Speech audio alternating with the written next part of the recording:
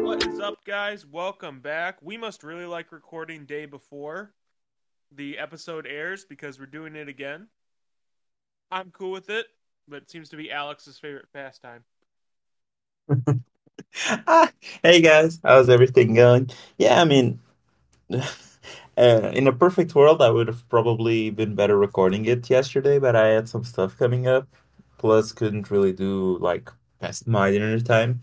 I had even more things coming up. So yeah, had to schedule it for today, and let's see how it It, goes. But I mean, we're recording pretty early, uh, for yeah, our it's, time, it's for your time in this case. So yeah, it's 1 o'clock.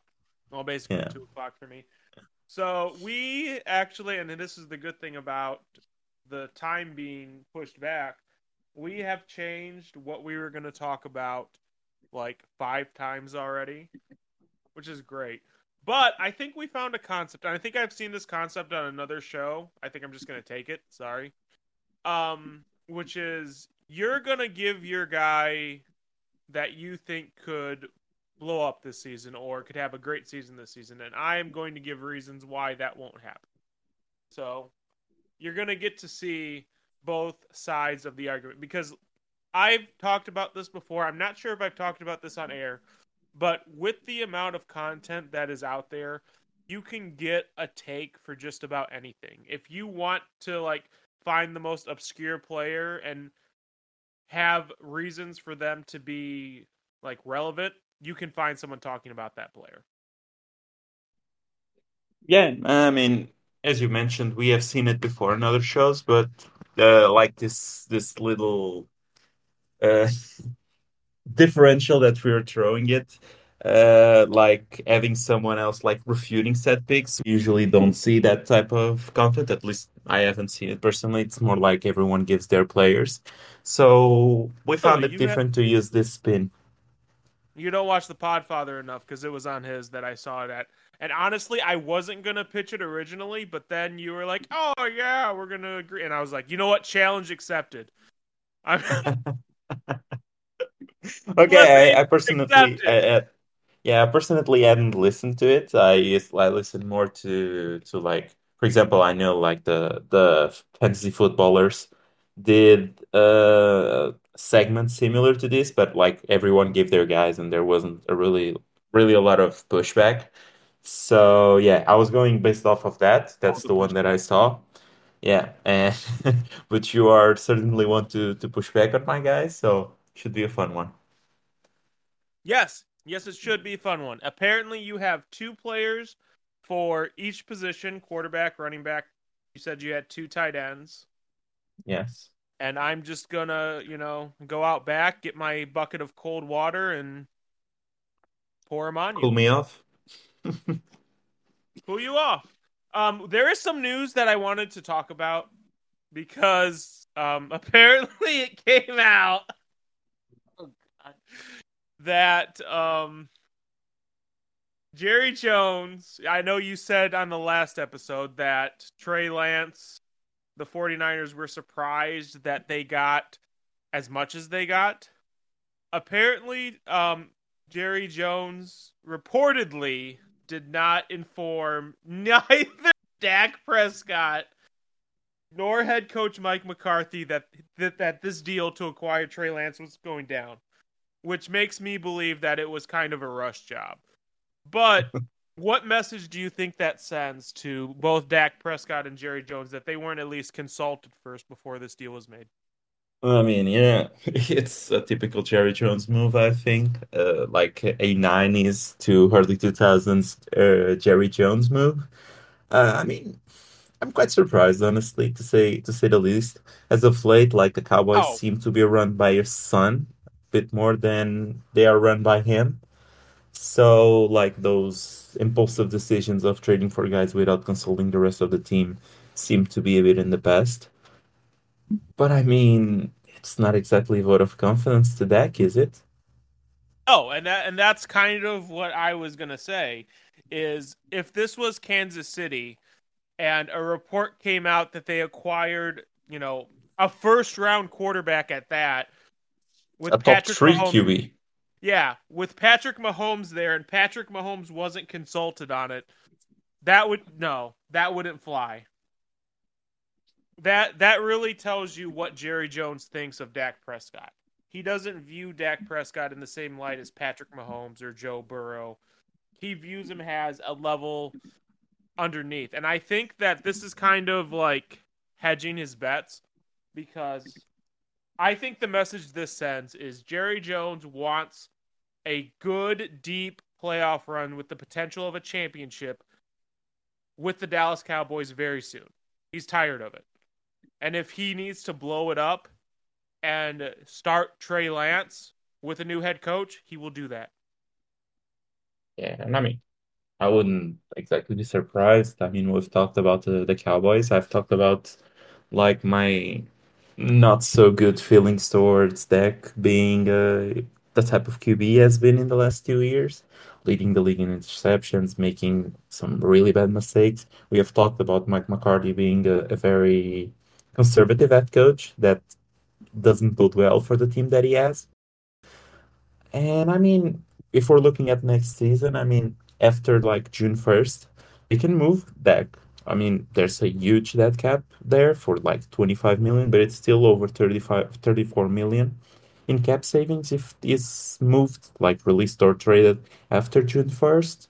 So, I mean, there might be something there. It might be just Jerry telling him that he needs to get his act together. He needs to take this team to a Super Bowl, which it's probably Jerry's number one wish at this point. And he needs to take the Cowboys back to the 90s heights. And if he's not the man for it, I mean, Jerry will find the man who is. Here's the cool thing, because this is the fantasy show. Here's the cool thing about fantasy. Usually, when something like that happens, I think the last example we have it is Jordan Love being drafted in the first round. Aaron Rodgers had an MVP. Do you think that Dak Prescott is in for a huge season just motivated off that acquisition? I mean, I don't, to be fair. Dak doesn't strike me as the guy that gets motivated off of these moves. I'm also not saying that he's not the type of guy that has that competitive fire.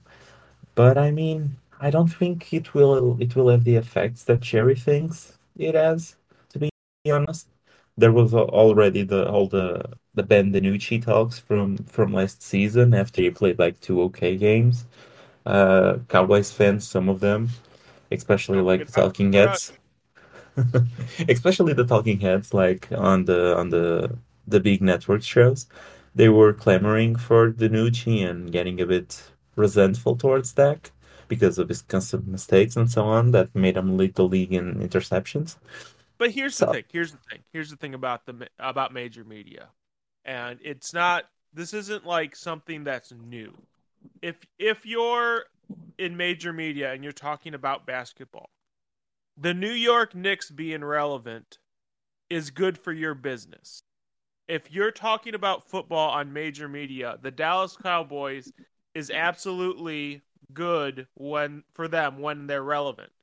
That's one of the big teams. The Yankees, the Cowboys, the Lakers, the Celtics, the Knicks. Those are your sellers. You want those teams to be good. This is why it's so easy to hate those teams too.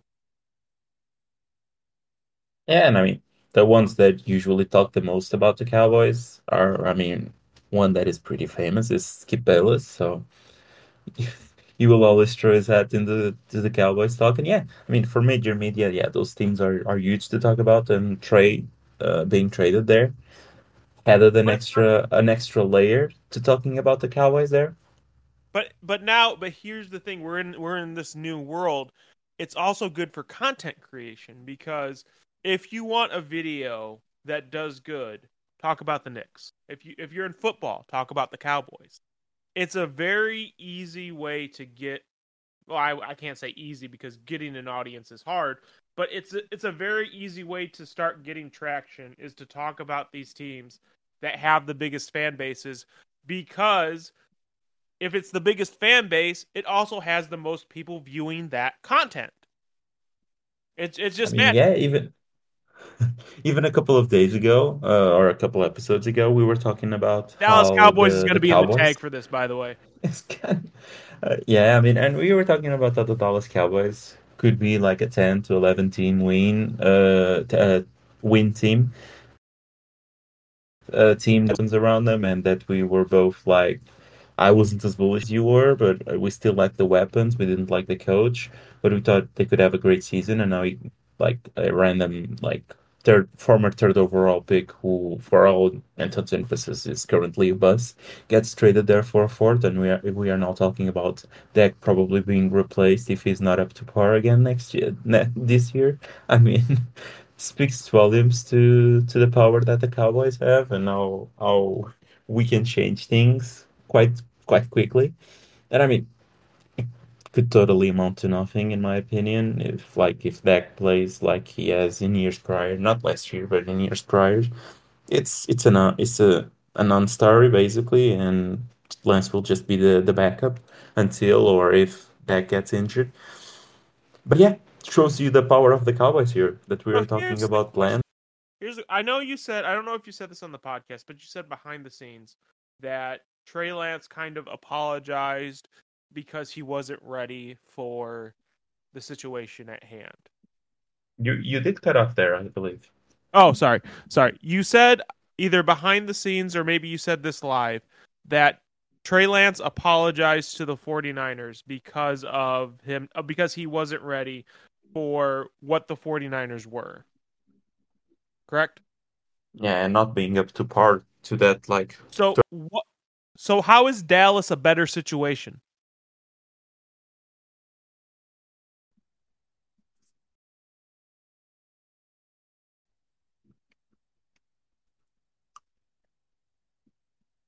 You there? yeah, I'm not sure if I'm cutting off or if you are, but it Oh, sorry. suddenly just like disappeared in your voice again. Oh, sorry. No, I'm good. But how is Dallas in any better of a situation because they have similar aspirations? The only difference is they have Dak Prescott. But even if Trey Lance gets thrust into that spot, no matter when that is, he is going to be expected to perform at a high level because they're the Dallas Cowboys.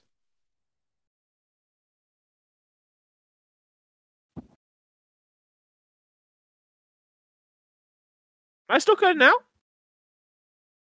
Now you're in a team that traded like a fourth round pick and no one really expects much of you right now. I mean, I think there's like levels of expectations here. Even with Purdy and all of what happened to Lance's career in San Francisco. I still think like if he were called to play, the expectations for his level of play would be much higher in San Fran than they will be in Dallas because of the investment that the team made. I guess that's true. Also, that came out. The Commanders wasn't the secret team. The Green Bay Packers were. That's crazy. Intriguing. Why is that? Like, explain to me why that's terrible. Because honestly, that's just like failing to evaluate what you have. Why would you want to add? I mean, I get Jonathan Taylor's a top running back, but why would you want to add that when you have AJ Dillon and you have Aaron Jones? Could it be just that they aren't sold on AJ Dillon? Why though? I mean, at this point, I think we sort of expected more from AJ Dillon, didn't we? I mean, Did we? when he was drafted by the Packers, the whole idea was that he would be like the two to Aaron Jones for a while now, for a bit until he got moved on because he was already one older running back. And the talk last year for fantasy was that maybe they would have moved on from Aaron Jones then. AJ Dillon really didn't do a whole lot to take the job away from Aaron Jones. It was still the Aaron Jones show with some AJ Dillon sprinkled in. So I feel like that has always been the case in Do, Dillon's career. do you We think all one of Aaron Jones or AJ Dillon would have been involved in that deal, or maybe wouldn't both? shock me. It would shock me if it was AJ Dillon because they did redo the Aaron Jones contract and they seem to like him quite a bit in That's good. Green Bay. So I would expect to be AJ if any of the running backs were included. But I mean, I don't know. It's a weird situation because the Packers So weren't really a team that we were looking at as a landing spot for a running back, especially one of JT's talent. So really intriguing news. I do have a perspective that was given to me recently that I'd like to share too with the Jonathan Taylor that I situation that I kind of want your input. So you're still there, right?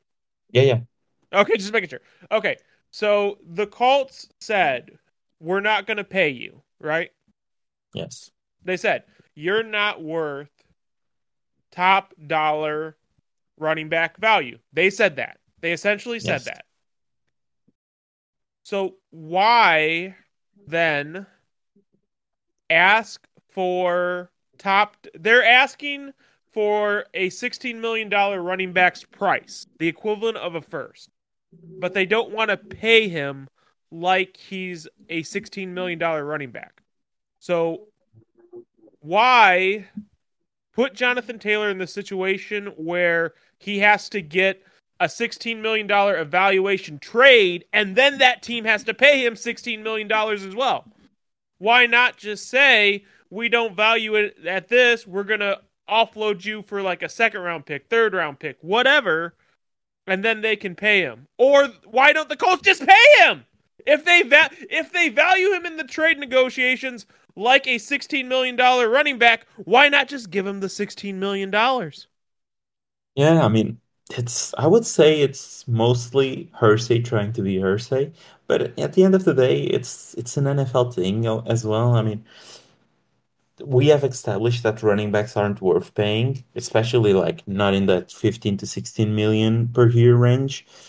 We have established that, but at the same time, like the teams don't want to pay those guys, but they are okay if other teams do. But in doing so, they want to get like a reward enough like to the level of the player. It's a weird thing here because we have Ursay has said that it's basically like the league would miss like a JT if it was that tomorrow. So and then he turns around and asks the Dolphins for like Jalen Waddle and so on, which it's mind-boggling. It's insane. But yeah, but at the same time, it seems to To, be an NFL thing, isn't it? I mean, to they me, it's a want cut and try, though. Either you evaluate him at a $16 million running back or you don't. If you don't, you shouldn't be asking for the price tag of trade assets of a $16 million running back. Because they seem you to said publicly you don't view him as that.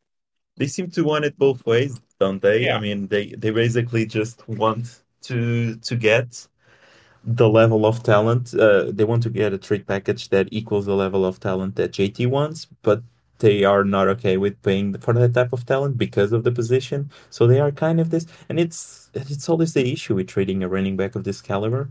It's that everyone knows that you don't pay this type of running back the sort of money that he wants, but at the same time, you don't necessarily want to let him go for free because he is that sort of talent. So you're in a bit of a binder. I mean, at least Carolina paid Christian McCaffrey before they sent him off. They said, yes, Christian McCaffrey is worth this money. But then they had to come to Jesus and realize, oh, this isn't a competitive roster, and we have one of the best running backs in the NFL here. Well, what do you do? Then he was traded. And he was traded for the equivalent for what he was paid, though, for the equivalent of a top running back. Yes. That makes sense to me. I don't know. Either Yeah, way, but we do have to say that on the Jonathan Taylor news, since the a trade wasn't struck, the news last night was that he would be put on the PUP uh, list, so he will miss the first 4 weeks of the season no matter what. so if you drafted Jonathan Taylor in redraft thinking he'd be back, Like I did. like you, He oh yeah, won't. that's right, you did. I still How do think I you? got him at great value, and I think he will play like down the line this year. But yeah, not the first I four hope I weeks. play you the one of the first 3 weeks. That'd be great. 4 weeks. Yeah, I do have him and Kyler at the pub. Oh So God, you really punted. All right, I let's mean, get Kyler into it. was the second to last pick, so That's fair. Let's get into it. Let's have the fun. Give me a player that you can make it random. You can start at the top. I don't care. Give me a player you think is going to be great this year and tell me why. I mean, I'm just gonna start off with the running backs, and I'm gonna say James Cook. I mean, it's currently so it should be mentioned like for this type of breakout pick, we are basically calling guys that will have that big year and that will probably never get drafted at around this ADP anymore after his big season this year. So yeah, I'm going with James Cook as my first running back. I mean, he's going around mid to late round eight. And I like the slot right now. Devin Singletary isn't there anymore. They got Damian Harris into the team, and I mean it's worrisome for the goal line stuff, but he's also like usually susceptible to injury, especially on around the back. He already had a back injury during camp this year.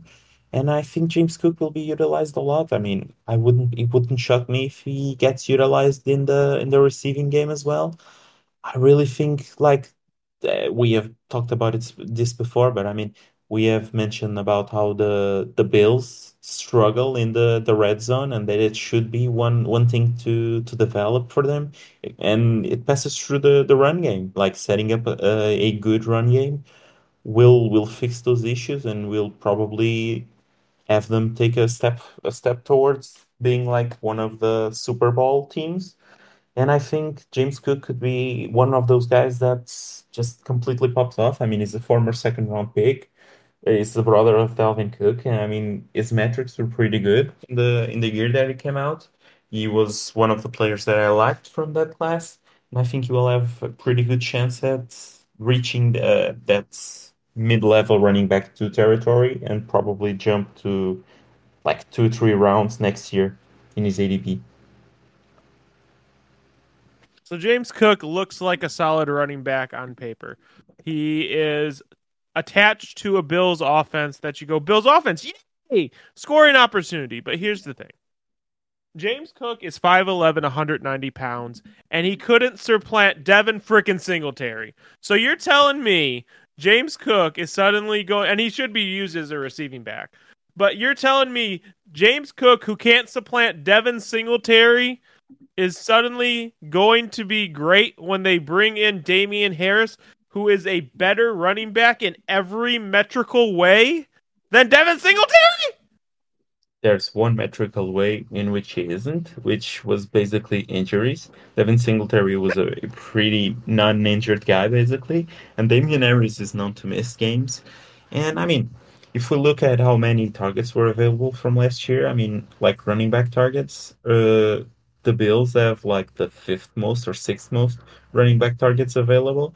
They have over 69 running back targets. That's basically got available because of losing set players like missing Devin Singletary and so on. So I think he can take a good part of those 69 targets. And I mean, he did play better down the line last year. I mean, he started the season injured because not the season, but like camp and so on, he was injured. So he started the season slow. But you could see from like talks from the coaches and so on that they were really, really hyped for him and really wanted to see him succeed down the line. And I mean, all of the talks through camp have been that he has been the most involved player in that offense, and he has been used basically everywhere as a running back. So, I mean, I'm excited for him. I know that's the argument that the Bills are the Bills and they aren't usually like that big of a run team, and Josh Allen steals a lot of the goal line stuff. But I think James Cook could be a sneaky player here. For the record, James Cook had 16 red zone touches. 16 red zone touches in the offense that Damian Harris played last year wouldn't have even been second. So you're and Damian Harris didn't come from like Kansas City or Cincinnati where he was getting a lot of red zone opportunity. He came from the Patriots and he wasn't even their leader. So you're telling no, he is going to soak up a lot more of James Cook's value than you realize. I'm telling you. I mean, If we're looking at some efficiency metrics from James Cook last year, yeah, he was second in the league in true yards per carry with 5.3. He was third in the league in yards per touch with 6.3. And he was first in the breakaway run rate with a You mean you 12.1% of breakaway run rate. you mean while he wasn't able to usurp Devin Singletary while he was doing that? I mean, by end of the season, he was basically usurping him. So, I mean, start of the season, he missed part of camp. So I think that's basically why he wasn't as involved. But by end of the season, it was at least it was closer to a 50-50 or a 60-40 to James Cook. So, I mean, I think there's something here. I don't think Devin Singletary is like the worst running back in the league, and I do think that Devin Singletary will give some headaches to Damian Pierce owners now that he is in Houston. So, and I mean, I just like the James Cook, and I mean, only three drops as well last year. I mean, I like him. You know what? That was fun. That was a good segment. Give me your next player. I like this. I like this a lot. I mean, I'm gonna throw you a guy that you probably like as well, Rashad White, Uh huh. being drafted around Uh mid huh. round seven. Sure. And we have talked about the neither of us really loving the Tampa Bay Buccaneers. I mean, you seem to like it a bit more than I do because you think Baker Mayfield is good. But I mean, if there's one thing that we agree on is that Baker Mayfield loves to throw it to the running back, and he will have plenty of chances here. Rashad White already had 50 receptions last year, being the number two to Lenny Fournette. I think it can even improve there. I think we could see a running back with 60 to 70 receptions, and he should now get most of the running work as well. So there's only really one guy behind them in that offense. I mean, there's two, but unless you think Sean Tucker or your guy, what was his name? Keyshawn Vaughn can be a threat Keyshawn to Vaughn. Rashad White. I mean, I don't think any of them can. I think Rashad White is in for a very solid year. I wouldn't. I would be. I'm gonna be bullish, and I'm gonna say he can have a top 12 running back season, which would immediately propel him That'd be to an a RB1. yeah. I think that would immediately propel him to a round four, round three AP next year. I mean, the team isn't great, but I think they have to run the ball and they have to pass the ball to someone. And yeah, it will be a good part to Goodwin and to Mike Evans. So But at the end of the day, Rashad White is still there and he will get used. so I'm gonna give you some scary efficiency stats from Rashad White last year. Rashad White, 3.6 yards, 3.6 true yards per carry. That ranked 65. Yards per touch, 4.3. That ranked 48th last year. His juke rate, outside the top 30. His evaded tackles, outside the top 30. His breakaway run rate, outside the top 40. His breakaway runs in general was almost at 50. He is not an efficient runner by any of the efficiency metrics. What he is good at is catching the ball.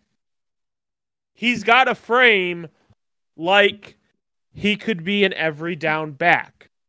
He came out old. He was, if I'm not mistaken, he was the oldest running back to come out of his class. I believe so. That's not very good signs when you're inefficient as a runner and you were one of the oldest running backs to come out of your class. He is Do you going. know Go ahead. you do know that he was pretty effective in the receiving game though. He He was was number second two. in the league in the catch rate, yeah. He was. And other than that, I mean, he was also like Here's the thing. 16 in route runs, so I think that takes a jump up. But here's the thing. Once again, offenses kind of dictate production. Do you not worry that someone is going to be a more efficient runner than a top 40 runner on the Tampa Bay Buccaneers and take some of those touches? And let's be real, Baker Mayfield run Tampa Bay offense isn't going to be top 5 in pass attempts like it was last year under Tom Brady. Yeah. But my counter argument there would be that a Baker Mayfield-led offense probably isn't going to be really good, and they probably won't be ahead in many games. So I would prefer the guy who's receiving the balls, and I don't think that O-line will be great. So I would want a guy who's getting the dump offs, like the 1-2 dump offs to Rashad White. I think it will happen pretty often, and they will have to pass the ball more than last year because the offense will be worse. The defense isn't as great. So I think they will be down a lot in a lot of games, and they will have to pass the ball, and Baker won't have a lot of time. So Rashad will get plenty of dump offs, in my opinion. Plus, last year, I mean, it wasn't that effective, but at the end of the day, he faced some like, for example, he was number 14 in the league in stacked front carry rate. So the boxes were That's always about average. That's about average. There's that's 32 above games. average. That's that. That's I mean, above just average. that's literally just above average. Yeah, but I mean, in my opinion, it's just that he will get a lot of the receiving work, and I think he will get better as a runner. I just think that, as we mentioned, like one reception is worth what, 2 or 3 carries, basically. So at that point, I think he will get all of the receptions or most of the receptions in that backfield. I don't think any of the other guys are really that talented of receiving backs. So I would expect him to get most of that work, and I could really see a 70 reception season for him. I don't know. I think the path for Rashad White RB1 is filled with a lot more landmines than you might believe. It could be, but at the end of the day, I mean, he's going around mid-round 7, and I mean, if he gets 70 receptions, gotta believe that's at least a top 15 season for a running back, independent of basically any of the rushing production, because he's still the running back one right now on the team. So, I mean, even if he just gets like 500 to 600 rushing yards, with 70 catches, it should get you another 500 receiving yards.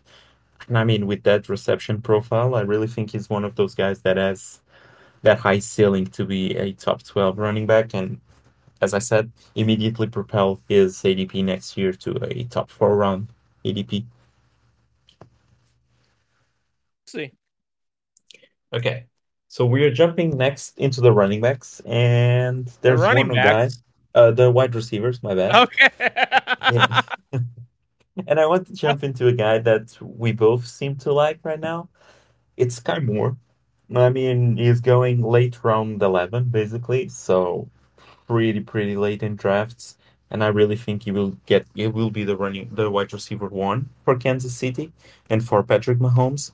And I mean, last year didn't matter a whole bunch who was the wide receiver one. They basically ran like a wide receiver a wide receiver rotation, basically, a committee, as to say. And this season, I really think it could change. I really think it could be the Sky Moore and Travis Kelce show. I mean, Sky Moore didn't have the best of the rookie seasons, had a pretty awful rookie season, to be frank. But I mean, Very he's one of awful. those non-power five guys who usually take quite a bit of time to get going, like a Davante Adams, for example, who took a while to be the type of wide receiver that he is. And I think he can take a step up. They were trying to involve him quite a bit in the playoffs, especially like at the Super Bowl and so on. They were really trying to get him going. And all of the reports throughout the camp have been that he is like Mahomes' favorite targets, and he's usually on the field, and he's on the field most of the time in like two wide receiver sets with MVS on the other side. So yeah, I think Sky can be a guy that you take late and really breaks out and takes your team to new heights. And if he does break out, as I assume he will, I mean, I don't see a scenario in which he goes anything lower than round 4 or 5 in next year's draft. So answer me this: Yes, who was the top wide receiver for Kansas City in fantasy last year? Because I genuinely don't know. I would think it's Juju. It was Juju, I would but think I would think so, yeah. That's kind of the point. The top receiver is a trick question. The top receiver is actually Travis Kelsey. Yes, that is true. So Travis Kelsey is still there. I don't know about you, but generally speaking, especially with wide receivers, you want your wide receiver to have produced his rookie season. It doesn't have to be Justin Jefferson or Jamar Chase, but a Drake London season, usually you'll do. That's usually a pretty good trajectory for future success. Sky Moore struggled to get on the field. He That's did. that's pretty rough. I understand the argument that he came from a smaller school and so it's going to take him longer to adjust, but realistically speaking, all you and everyone who says that are saying is this is actually Sky Moore's rookie season. So if it's his real quote unquote rookie season, what exactly are you expecting from him? Are you expecting Justin Jefferson 1,000 yards breaking record season? I mean, I Why? would say this is like his rookie season. Last year was his rookie season. He got acclimated to the league. The wide receiver room, I think we expected a tad more from him than we should have. The wide receiver room wasn't that good, probably. I mean, they had Juju, they had MVS, they had other guys in that wide receiver room, so that's why we thought he would have a chance to have an immediate impact. But we sometimes like we try to make these guys more than they are, and we fail to like properly assess how big of the jump they take from in competition and so on. And I think it was the year that Sky Moore got acclimated in the league. We could see like down the line he played a whole lot better in my opinion, especially as I mentioned like in the Super Bowl and so on. He was way more involved, was catching touchdowns, was used a lot in the return game as well. So I think this is the year that he takes his leap. I could honestly see like 1,000 yard season from him. I wouldn't be shocked. What's the leap though? The leap is from like 200 yards, Alex. That's what you're leaping Yes, from. yes. I think he will leap from 250 yards last year to around 1,000. To be frank, because if he is the number one for Mahomes, and if he does get the targets that I'm expecting him to get, and it is an offense closer to what it was when Tyreek was around, which was basically like Kelsey Tyreek, and then wide receiver by committee, basically. Then I do think he gets the targets and he does get the touches. And I mean, at round 11 ADP, I mean, it's insane deal if he does pop up as I expect. It's great value. I understand that. But for your scenario to work, Sky Moore basically has to suck up all the targets from the rest of the wide receivers, essentially, I mean, and does he? also prove that he's a productive wide receiver in the NFL, which I love him, but he hasn't done that yet. He hasn't that many. I mean, I believe there were around 135 targets available from that wide receiver room from guys that left this past off season. Most of them were from Juju, and he already had 33 targets from last year. So would it be crazy if he gets, I don't know, around Oh, a whole 90 targets? 33. Oh boy. I mean, yeah, 33. And I mean, if he gets around what, 50% of the targets that are now available, we are talking about what, around 60 something. So around 90 targets with the ones that he had already last year, 90 something. I mean, I think he could do something with those 90 targets. If he is the type of player that we saw down the line last year and that had an impact in the Super Bowl and the AFC Championship game, as you said as well, you said in previous episodes that you remember the impact that he had and that they were indeed trying to force him the ball quite a bit more. I mean, I think he can be one of those guys that takes the leap, and what we saw by the end of the season last year is what we are getting now.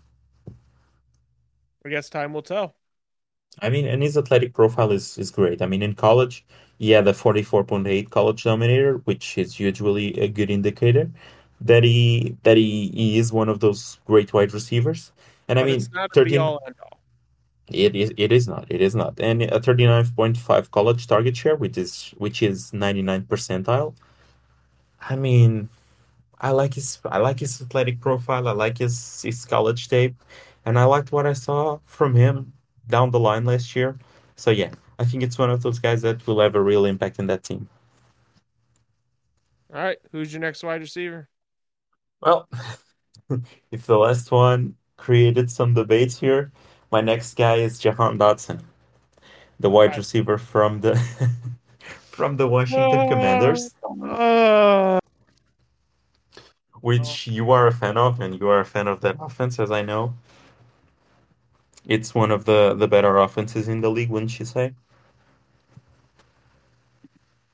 tell me how Jahan Dotson being thrown the ball to Sam by Sam Howell is somehow going to. Oh God, I don't even want to say it. Just tell me how Jahan Dotson is going to be good.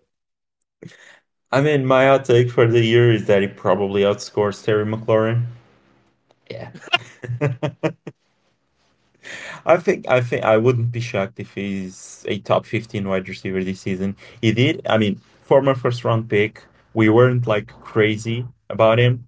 When he was drafted, we weren't as high on him as we should have been.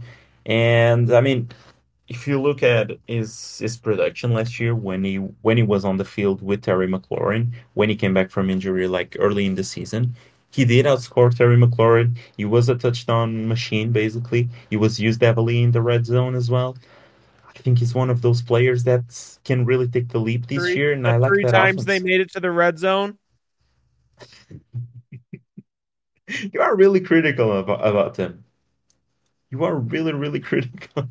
I think they will have a good offense, and that I think there's a lot of targets that are just going to Terry and Jahan because the options after that aren't really that great. I don't think like Curtis Samuel will get a lot of use there, and he's more of a Swiss Army knife basically. And after that, I mean, at tight end you have Logan Thomas, so he's kind of like on the older side, and I don't expect much from him. So yeah, I think Jahan will get a pretty good season. I think he might even outscore Terry McLaurin. And I know you don't like Sam Howell, but I mean, my come from Sam Howell prior to the draft and watching his UNC tape was basically Justin Herbert lit. So plus, I should also mention like Jahan Dotson was the most targeted player by Sam Howell in the preseason, so I think there's a connection there, and they will Oh develop as the boy. season goes on. Oh my God. Yeah, he has a 25.7, I believe, target share in the Sam Howell's dropbacks in this preseason. So How many is that? Like 20? 44 dropbacks, so 25% target share. Yeah, you can Uh, imagine that it isn't great. It's around 11, so. He still led the team by far. I mean, the next second was 14.3, so so not only, let me get this straight. Not only do you want me to believe in the Washington Commanders offense that is currently led by Sam Howell, who is a sophomore quarterback who only started at the end of last season. You want me to believe that either A, he can usurp Terry McLaurin, or B, he can be supported as a second wide receiver on the Washington Commanders offense that's led by Sam Howell. Who's the head coach of the Commanders? Pray Ron tell. Rivera. It's Ron Rivera. Do you know? Oh, who's the offensive coordinator there now? It's Eric. Is Yeah, it Eric Bieniemy? it is Eric Bieniemy. Yeah. So let me get this straight. The guy who is most known as the ground and pound guy in Carolina when he had D'Angelo Williams and Jonathan Stewart, And the guy who's most known for targeting running backs in the red zone with Jerick McKinnon are now suddenly, which by the way, Kansas City, other than Tyreek Hill, wasn't a great wide receiver destination either. So you're going to tell me the people not known for targeting wide receivers are now suddenly going to target wide receivers. Yes, that's what I'm telling you. Okay. Okay. Because I mean, they have two great wide receivers here. They have Terry McLaurin, who's, as I mentioned, a top 15 wide receiver in the league, a top 10 wide receiver in the league. And then you have Jahan Dotson, who, I mean, in the last, what, 5 games of the season, he was a top 15 wide receiver in the league for fantasy purposes. I mean, 20% of his targets are like touchdowns. So I mean, I don't know. I think he will be a red zone target machine, basically, and he will get used there plenty. And I mean, yeah, 20% of Jahan Dotson catches in 2022 were touchdowns. So So hold on, hold he's a on. he's a I, red zone merchant, I basically. I'm looking for something real time. I want to see. Okay, so last season, this is so bad. Last season, they ranked 24th in points scored, which is worse. Somehow it was worse than 2021. Last season, they were 20th in yards gained. And you're telling me How that many touchdowns did they score? this bottom 10 offense is going to support top, you said top 15 Terry McLaurin and another wide receiver? Yes, I think they will support Okay. two wide receiver, Okay. like at least two wide receiver twos. One of them will be high-end wide You receiver just too. want to go all in on that offense? You want to get Brian and get Antonio Gibson too? I've mentioned that I like Are they Brian going to Robinson as EDP. So they're just going to support all these guys as a bottom 10 offense is what you're saying.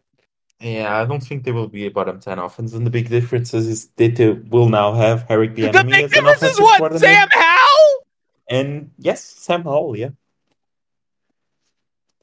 I think My Sam God. Howell will surprise you, my guy. I Oh really my think he God. I will. cannot I cannot wait until these Tuesdays where I'm going to be doing box score reviews for the Washington Oh, that's going to be so fun.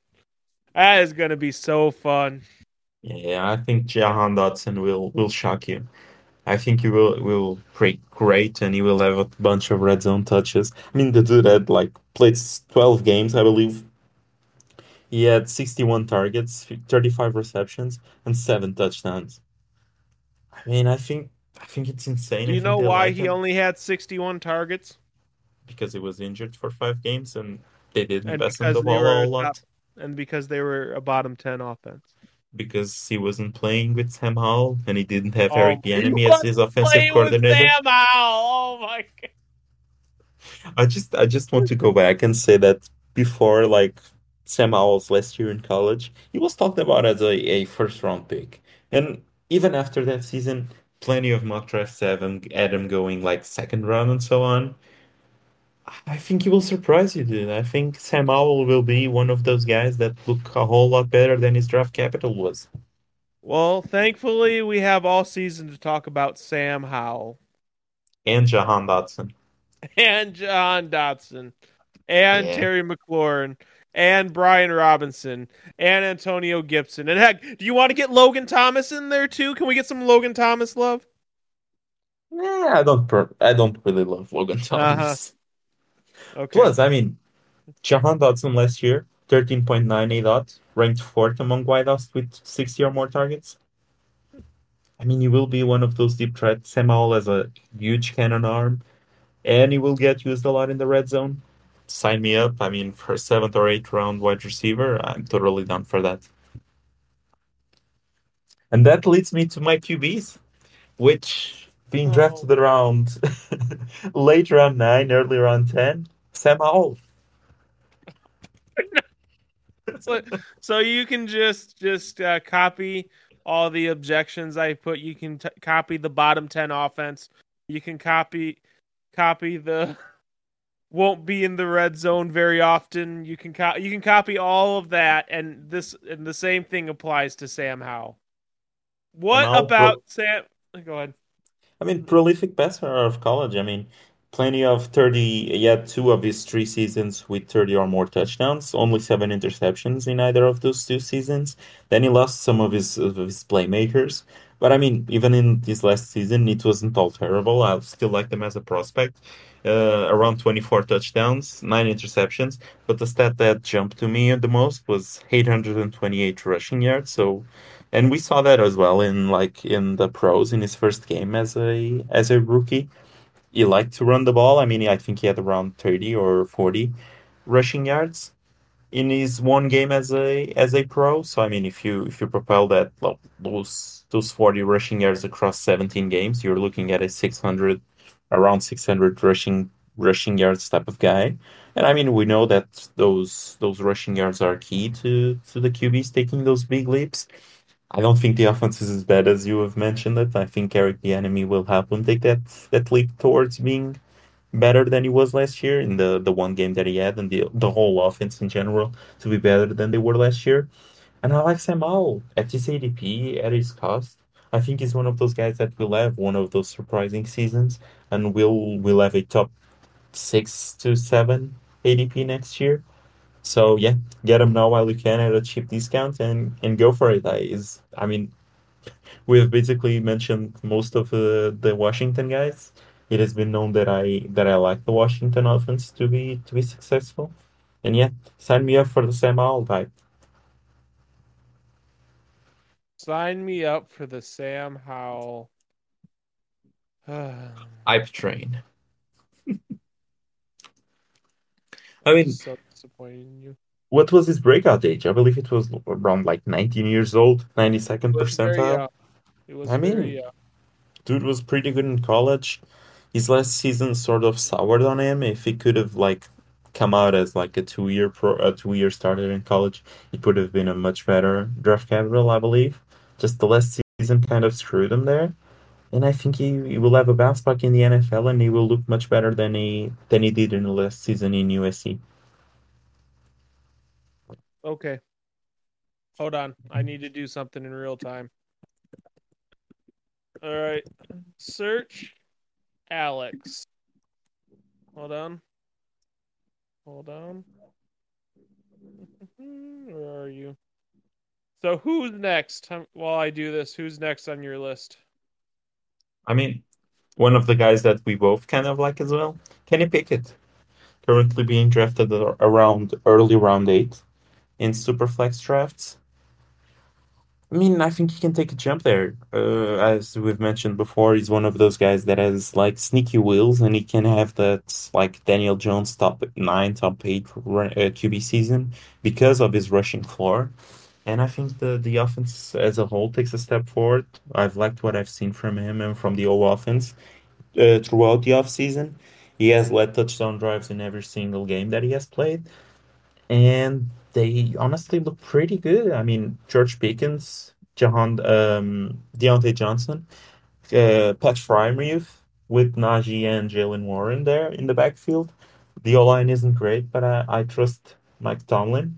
My one concern again is Matt Canada, but at the end of the day, I think Kenny Pickett will take a a step forward, and he will look much better than he did last year. His rookie season wasn't great.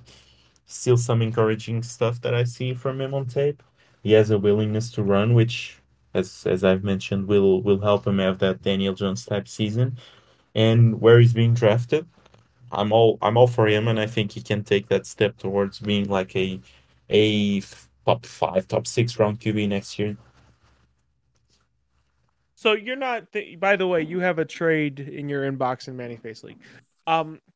So you don't really think Kenny Pickett has the upside to be a top quarterback. You just think he'll be a better quarterback than one of the bottom quarterbacks. Because I'm gonna give you some insight.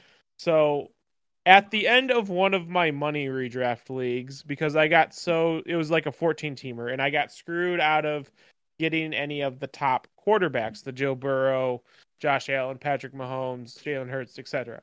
So I was literally like I picked kicker and defense with my last two picks. It was the third to last round, and I was staring, and it was Kenny Pickett, it was Derek Carr, and there was one other person I was considering. Why am I drawing a blank?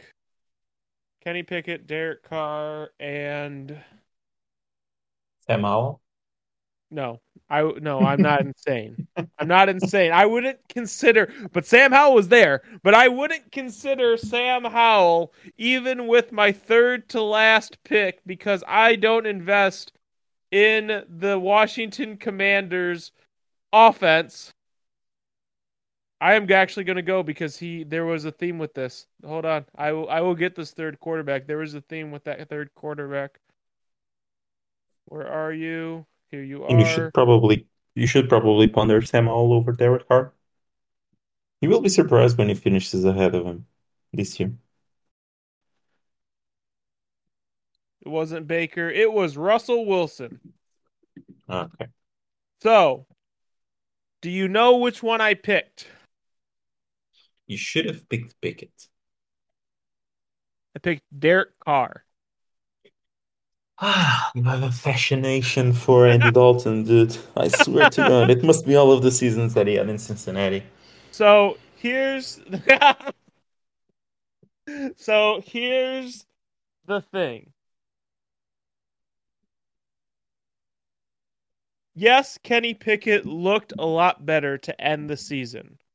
But we also have to remember that Mike Tomlin is in the business of winning football games. And the process of winning football games to Mike Tomlin, a lot of the times, is running the ball a lot. Whether or not Kenny Pickett is the oldest, because he was the oldest quarterback of that class, he still was a rookie. And he still looked like it took him the full 17, 18 games before Mike Tomlin had faith in him and gave him the full reins. I don't think he's quite at Big Ben status as far as allowing him to just sling it. So I think the cap for Kenny Pickett is a lot more restricted than a lot of people think. Because you look at that Steelers offense, and I get why people drill over it. It's got weapons galore. In fact, you're going to talk about one of them later. And it's going to be really hard because I had a really hot take on that player like 2 episodes ago.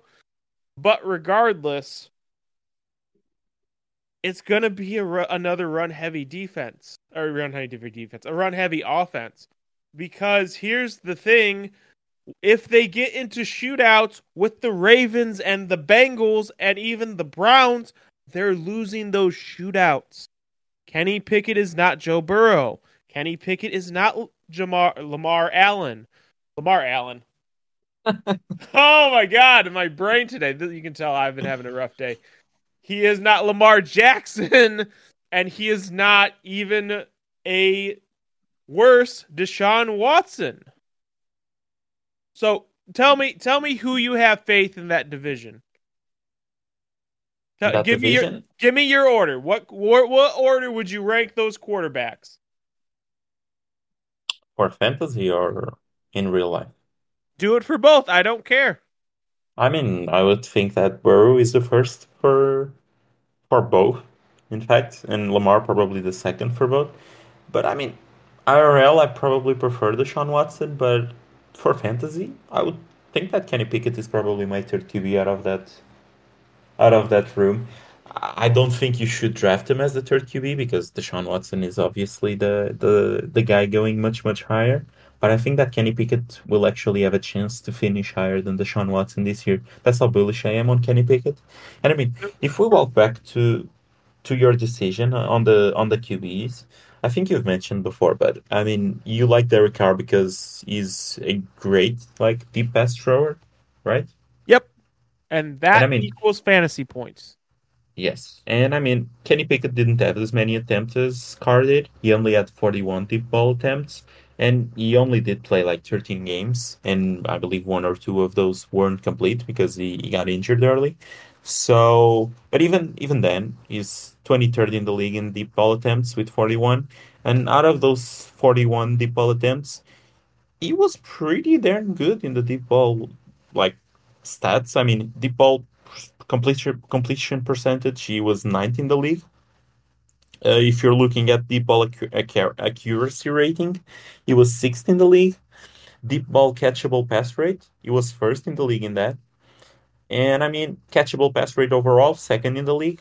What he does offer you that Carr doesn't, because they're both not really that accurate in the red zone. But what he does offer you that Carr doesn't is, I mean, it's his red zone carries. I mean, he was 11 in the league, even only playing 13 games. He was 11 in the league in red zone carries. So he does show you that willingness to take off with the ball in his hands when he is in the red zone, and that equals many more fantasy points because especially if you're playing in leagues where it's 4 points per passing touchdown instead of six, then that's a huge boost for him, especially if he's taking those balls and running those in to the end zone.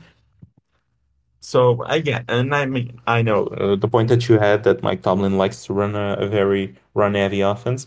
That's a fact, but I mean, it takes Pickett's taking that jump towards being that better QB, and running that better offense for Najee and Warren to have more chances in the running game. So unless he does take those leaps and becomes a better QB, I think they might play from behind a lot. And even then, it helps Pickett to throw the ball more and so on. So yeah, at cost. I think Pickett is an excellent option, and I think you should have taken him instead of Derek Carr, honestly.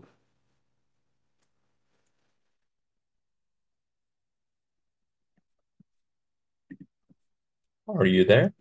Yeah, I'm here. Hello? Oh. Okay. I disagree with you. I think Derek Carr was the move because wheels up Saints offense. But I mean, I can see where you get that. So let's move on to the tight ends, right? Or do you have another wide receiver you want to depress me with? You want to talk No, about no, another none, Commanders wide receiver? none of that. Maybe I'm gonna actually, Curtis Samuel tickle your fancy? no, I'm not a fan of Curtis Samuel. Oh, But I mean, if we're talking about tight ends, though, Logan Thomas, no, I'm just kidding. No, if we're talking about tight ends, one of my favorite targets deep down the draft board is Sam Laporte. I mean, I know that the track record for tight ends isn't great when they are rookies. It's not usually like all wheels up for those guys. But I think it's a wide open offense. I mean, you're looking at an offense that has free around 86 or 82 targets for 82 targets, my bad. 82 targets for the tight end position alone. Overall, I mean, they have freed up what around 323 targets for the whole offense. And those have to go somewhere. I mean, I think Jameson takes some of those away, but he won't be back until week six. And all of the reports we heard from camp was that Sam Laporta was one of the better players in Lions camp and was one of the more involved players in Lions camp. And outside of Amon Ra, I don't really think there's a whole lot in that offense that they can go off on. I mean, they still have Gibbs around, and you should get a decent chunk of this target volume. But I mean, I think Sam Laporte is a good bet to get around all of those tight end targets that are now vacated. So yeah, I think he can have one of those impressive rookie season, and that's like round 11 ADP. I think he's one of those guys that can jump to a round 7, round 8 ADP next year. And if he really does have a huge breakout, could be even a top 5 to 6 round ADP tight end. so so you already kind of hinted at the big issue with picking a rookie tight end, but could you please tell me, Alex, what is the list of breakout rookie tight ends exactly? Kyle Pitts and Pat Freiermuth also And could that have a breakout, I think. and that I think we can consider that a breakout. That I Evan mean, it Ingram. was yeah, Evan Evan Ingram. Ingram as well. That's the Uh, thing. The list isn't long. That's the point. So you are making like the odds of you getting a rookie tight end that breaks out his rookie season and the odds of you winning the lottery, I'm sure aren't that far apart. don't So, think they are as well. so that's the huge risk. That's why, listen, as far as tight end goes, depending on your league format, because tight end premium is obviously a different monster. But if you don't get Travis Kelsey, if you don't get Mark Andrews, if you don't get George Kittle, there's a pretty big debate as to how far you can wait to get tight end to me. I know it seems like because it used to be you can wait to get tight end as one of your last picks, and that seems to have shifted over the years. But I don't know about you, but the guy on your list next, you can get pretty much at the end of the draft. No, not sure if it's end of the draft. I have him as a late round 8 ADP, so not quite end of the draft. Sam Laporte is going 3 rounds later. And yeah, as you mentioned, the track record isn't great for rookie tight ends. But I mean, Sam will have plenty of chances, and that's one of the main factors here, is that he will have that chance. He will have those targets, and he will have that opportunity to actually rise up and be one of those good tight ends. And he has showed like that is a pretty good receiving tight end in college. That doesn't obviously 100% translate into the NFL, and he will get some of those blocking assignments that ruin the value of tight ends for us. But at the end of the day, he should get the targets. He should All get right, the opportunity. I just hope he does something with it and really surprises us. let's hear your take because it seems like the tight end class for this draft is really solid. Who's the best tight end in this class? I think tight end one of this class after year one, it's Sam Laporta. Wow, Yeah, I that's think a lot of he faith. has a better yeah, I think he has a better season than Michael Mayer, for example, or Dalton Kincaid. I think Dalton Kincaid should have been your pick. Yeah, but I'm actually going off of this opportunity and targets being available here. So I think That's Sam fair. Laporta will have the most opportunity of any of these guys, and he will have the most targets of any of these guys. So I think he will be the tight end one of this class after year one. Pretty good take. All right, who's your tight end two? So my last guy, my tight end two here, is Pat Freiermuth. We've hinted at it before, and it's one of the guys that Angelo really likes here, so it will be tough for him to disagree with me. But I mean, he's going at around late round 8, and if the Steelers often does take this step Did you towards, check your trade, by the way? I did. I mean, I like Sam Howell. I don't It like Sam wasn't. Howell at It that wasn't price. accepted. It wasn't accepted. It No, no, wasn't accepted. I wasn't keen on moving Wow. I wasn't keen on Wow. moving a first and a second for Sam Howell, It's unfortunately for one. you. It's super flex, but two. Come on, it's Sam Howell. Yes, I mean I like Sam It's Howell Sam Howell. in the in the early round 10. I don't like Sam Howell at a first and second round pick cost. It's Sam Howell. So you like him at a first? No, no. I don't hate him at a second though, Okay.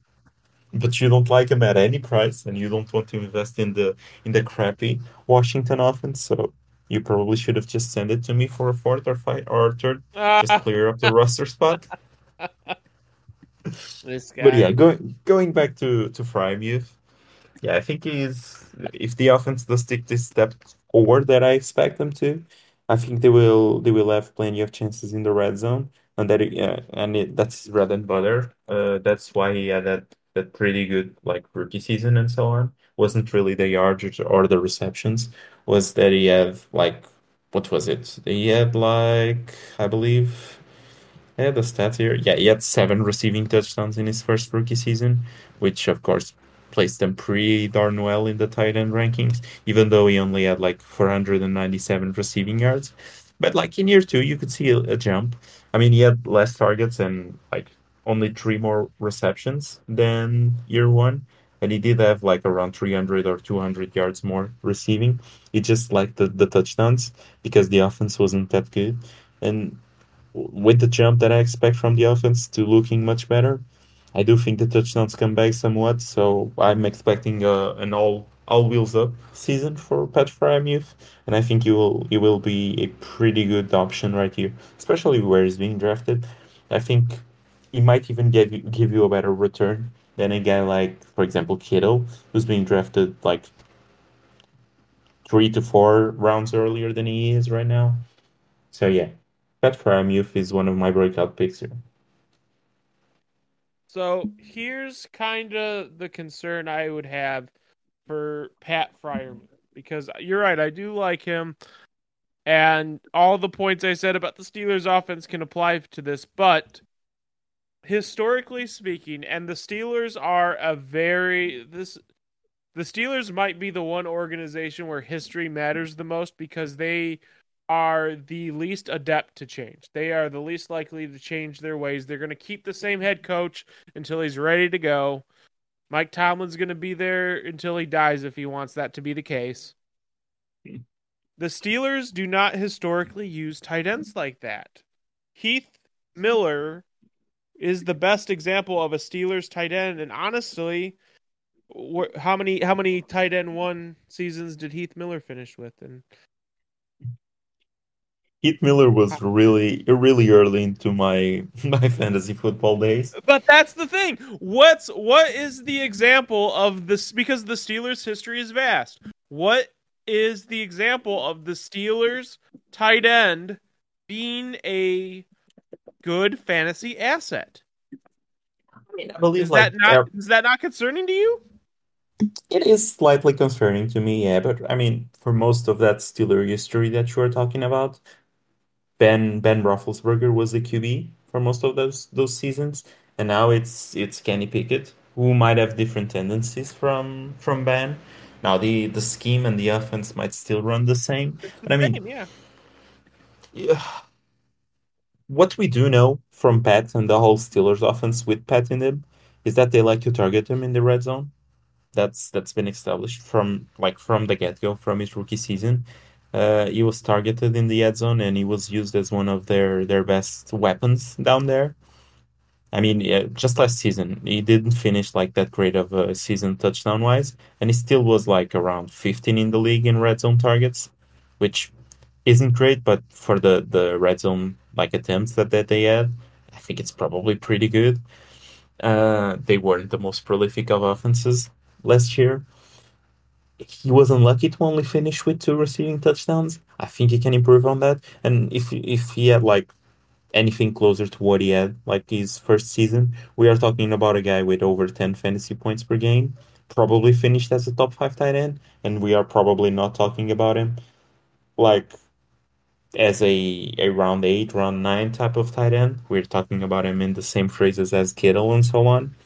So I do expect some positive touchdown regression here because he's used that much in the red zone and so on. And if the offense takes a step forward, I mean, just last season he had like 732 receiving yards.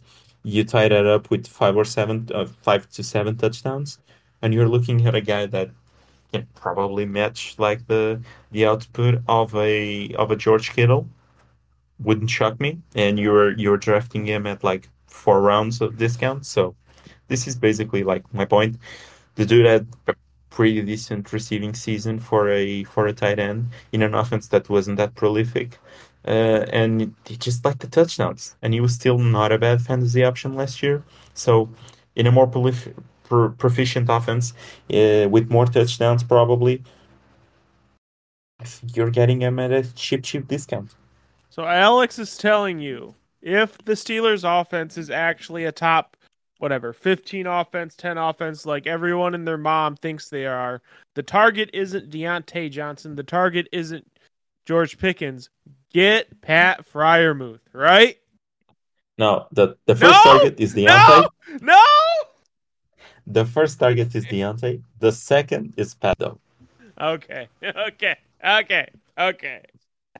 I mean, yeah, I think if you want a George Kittle type season and you don't wait to pay for the name, you just draft Pat Freiermuth That's an because I interesting do, take because George Kittle's coming off an 11 touchdown season. yeah, and I do think that Pat finishes the season higher than George. Ooh, that's spicy. I like that. Yeah. I don't think so because I think George is going to have more opportunity in the red zone than Pat is. But I mean, I could see it. It wouldn't surprise me.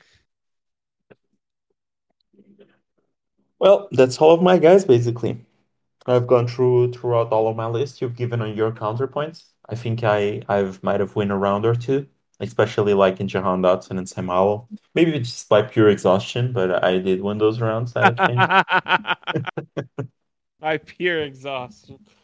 I mean, yeah, I thought it was pretty good. Is there anything you want to talk about before we get into the outro? Because I think we've been doing this for about an hour now, if I'm not Yeah, it mistaken. was about an hour, yeah. I So think yeah, I'm all good. you're all good. I think that lasted a lot longer than I expected it to. Because I'm not gonna lie, when we did a second round or undrafted players draft in the basketball podcast, and that flew like I can't even describe how fast that flew. I do have a question for you because I know we talked about this was behind the scenes stuff, but we talked about doing an analytics based episode, and that's actually happening in the basketball podcast this week. When would you want to do something where you kind of explain the numbers that matter to you? I And mean, we're doing a separate topic on top of that, so it's just not a boring episode for people who aren't into that. Would you want to do a second topic along with that? I believe with season starting up, it becomes increasingly more difficult because we will be talking about what happened in the week, and we So only he's have one saying wait to episode. the off season. So yeah, probably wait to the off season because the next episode, or either that or do it the next episode. Because, but I think next episode we might as well like preview the week and so on. Yeah, we might Since look into it, some bets with the like some parlor bets that or some odds or we're gonna do something with the yeah, Kansas City. yeah, I'm definitely into that. Yeah, I don't bet a whole lot in the NFL because it's one of those sports that I don't need a whole lot of stake in to watch it. Yeah, But I it's do not I do something make I'm about to say it's not something you have to say like make this bet. It's something like let's say Sky Moore projected 100 yards over under. What would you take? We can. It's something like that. Yeah, but as I said, I don't bet a whole lot, but I do bet. Unfortunately, the markets here in Portugal aren't great. You have like over-unders, handicap stuff, like the lines and so on, but you don't really have those props. You only have receiving touchdowns and so on. You don't have like Interesting. over-under on receptions and the yards and so on, which sort of hinders me a bit because I would like to do that more. It's the only thing that I bet in the NBA, for example. It's the props. I don't really touch the lines and so on. So I would like to have the option here in Portugal, but unfortunately, it's pretty restrict here for the NFL. They just don't explore it a whole lot. But yeah, Interesting. I'm definitely down for that. And yeah, for the analytics stuff, it might be next off season because if we are looking into next week's games, I'm pretty sure that will take us the whole hour. So yeah, it makes it a bit harder to get into the analytics. Yeah, that is true. So maybe something to look for in the off season if that interests you. Regardless, thank you guys for listening. This is, I think, this isn't a hot take. I do more episodes than on the channel than anyone else does because I do this twice a week and then I also do the basketball one. It is not it's I can't say it's taxing because I actually enjoy doing both of them. But if you guys appreciate the content, there is a donate button, and of course, do all the socials. Adam plug the Apple thing. I don't know. I'm gonna forget. Yeah, just don't forget to rate us 5 stars, guys. Leave comments there as well. Reviews, anything like that. We always like to read those, and we are always looking for feedback and so on. So yeah, Just don't forget to rate us, gives us all those 5 stars and so on, helps with the platform and helps with like the reach and so on. We will be really thankful, guys. Also, there's a donate button. Yeah, don't forget about that one as well. That helps us in other ways and to improve the show and so on. So, Oh, oh, I forgot to tell you because you are not linked to the email. So, before we get off, so they apparently Spotify does these like streamer or I don't even know what it's called. I'm going to have to check in the email, but they do like a podcaster's podcast, which is a really weird thing saying it out loud. And it's an hour long and it gives you tips on being a better podcaster. I know oh, me and Ren have signed up for it, but if it's like a link I can share, I can give that to you because actually going to be at work when it's going on. So I'm not sure how much of it I'm going to be able to listen in. oh, okay. Okay. Yeah, I'll be down for that if you can send it to me. Okay, we'll do. Either way, thanks for listening, guys. See you next time. See ya. Peace. Peace.